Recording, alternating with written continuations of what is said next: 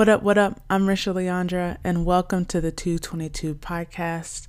We're back this week with part 2 of Ritz and Cannon's interview. This week, we're going to be talking about what it's like to be married to a creative, as well as knowing who you are and how important that is when it comes to being a creative entrepreneur. All right, without any further ado, let's jump into the episode. Either one of you can answer. What is it like being married to a creative? Oh, my Lord. It's terrible. I think there's levels to this. I think Aaron is on a level where he how can I put it? Like, his creativity trumps whatever's going on in his world. So meaning, like, if he has an idea or he wants to create, it's like that's kind of what's on his forefront of his mind.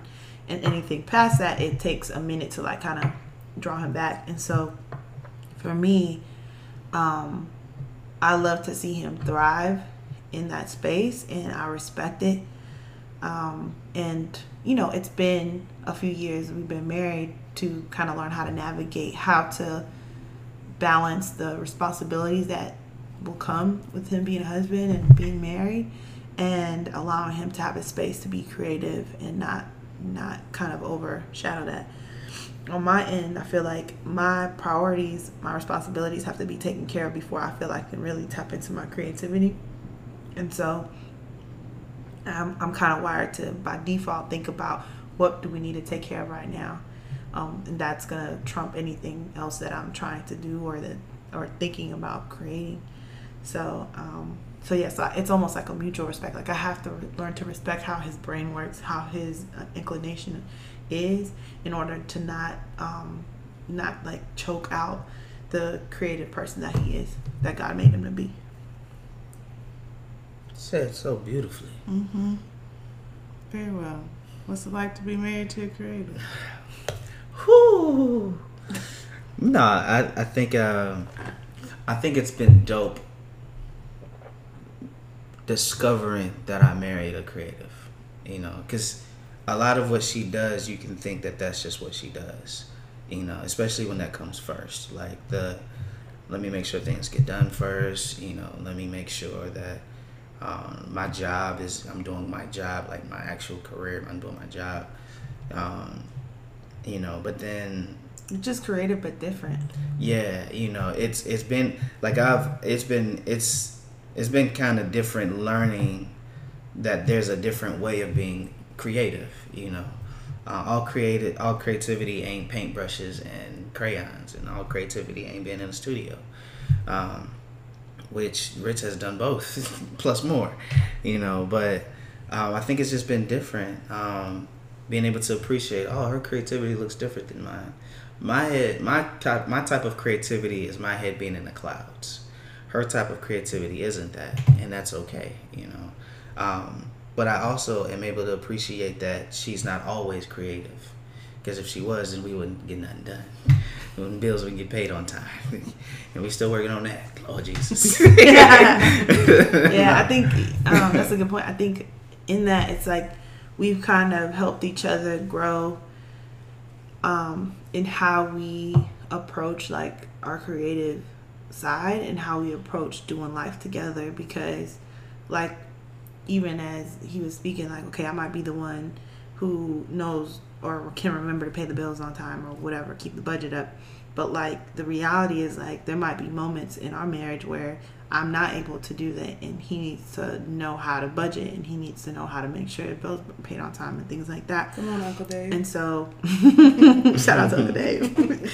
And so, I think we both kind of, not perfectly, but like have stumbled into growing the areas that we're not naturally leaning towards. So for me, it's learning to be able to create even if there's chaos or things aren't in order or every bill isn't paid. Like, that doesn't release me from my responsibilities to be creative. I think there's freedom in being able to trust the Lord no matter what the situation is, and being able to create if that's what he's put on your heart to do. So yeah, and my job is to come from chaos and provide order.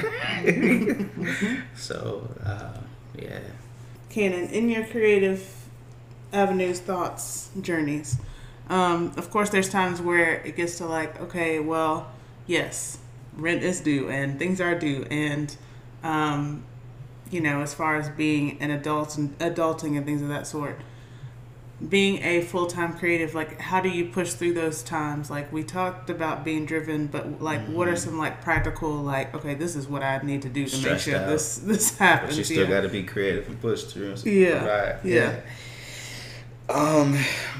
Those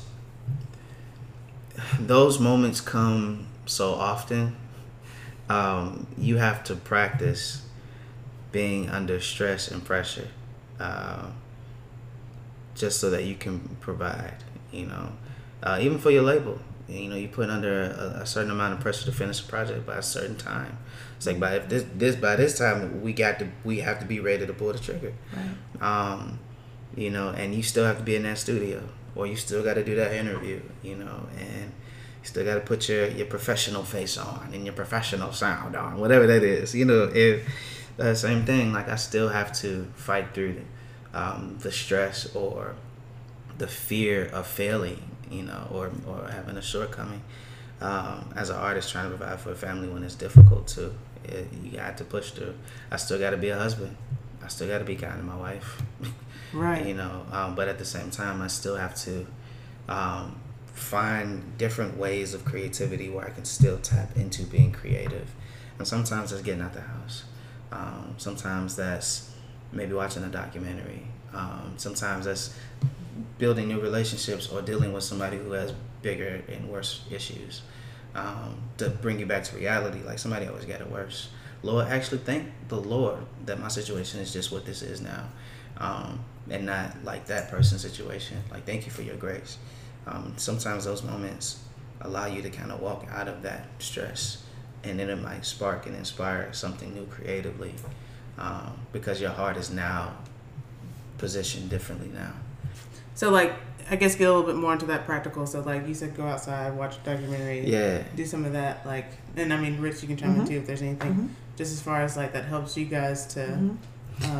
I'll say for me, because again, I'm like the person who's like, man, things need to be in order or like whatever, taken care of before I can actually create. For me, it helps to be removed from my environment. What I mean by that is like if I have to go to a coffee shop or take a trip or be in a different space where there's nothing in my arm's reach that I can go and run back to whatever I think is my responsibility at the moment, that allows me to focus on what I have in front of me, whether that's painting, whether that's writing, whether that's music, whatever. Like that to me is like the easiest way that I can unlock whatever I'm thinking. And sometimes also I'm a list maker. So like if there are a lot of things on my heart or my mind that I need to like remove or put aside and focus on whatever project I'm working on, then I do that. I just write a list out of these things or what are stressing me or what I don't want to forget. That way I can just kind of like close the notebook or put the paper aside and kind of focus on the space that I'm in. So yes, and I will say, just thinking back, I think it was one of the first times we hung out. I know you my whole life. What are you talking about? Oh yeah. But we were. I think we were talking about Scrum, or we were talking about something, just a better way to work. And like you were really one of the first people or the first person that really like opened my mind to, there's other ways of working than just here's a project, do it. Like really looking into, okay, well, what are, like, how are you guys communicating? Like, what are some of those things to make sure that a project is going from start to finish? And I appreciate that greatly, because still diving into that and still learning a lot about that, just as far as like, okay, we've got to get things done, but how are we getting those things done? Like, instead of just, okay, well, everybody do it. Like, no, what are some things that we can put in place to make sure? I think that's the hardest part. Like, coming from a label perspective, is like you have different departments that are creative in their own right.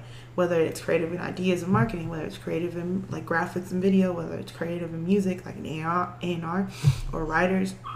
And so a lot of what the world I live in is like trying to make those pieces all come together to best suit the artist, to best suit the release.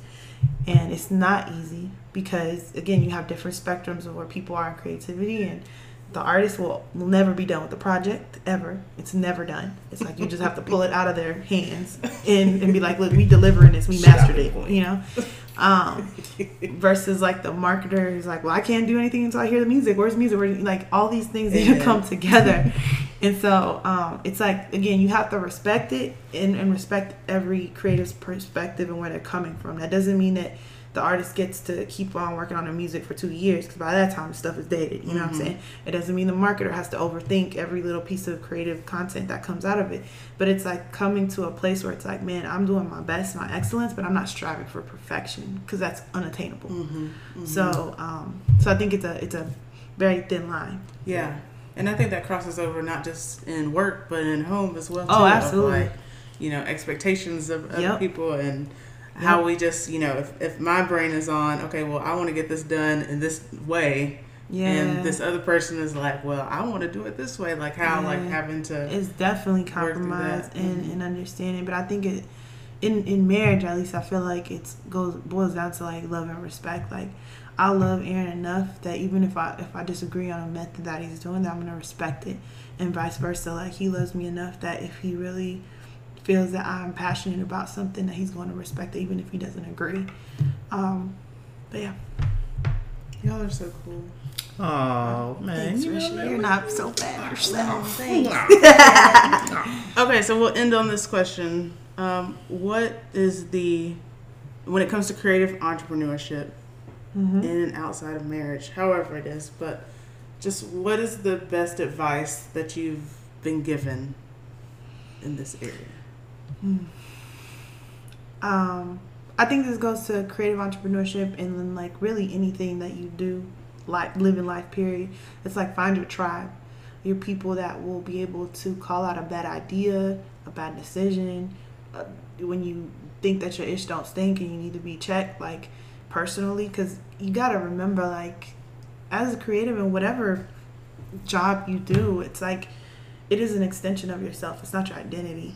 And so if you're unhealthy as a person, you're going to be unhealthy in the way that you work, in the way that you create. You know what I'm saying? Preach that word.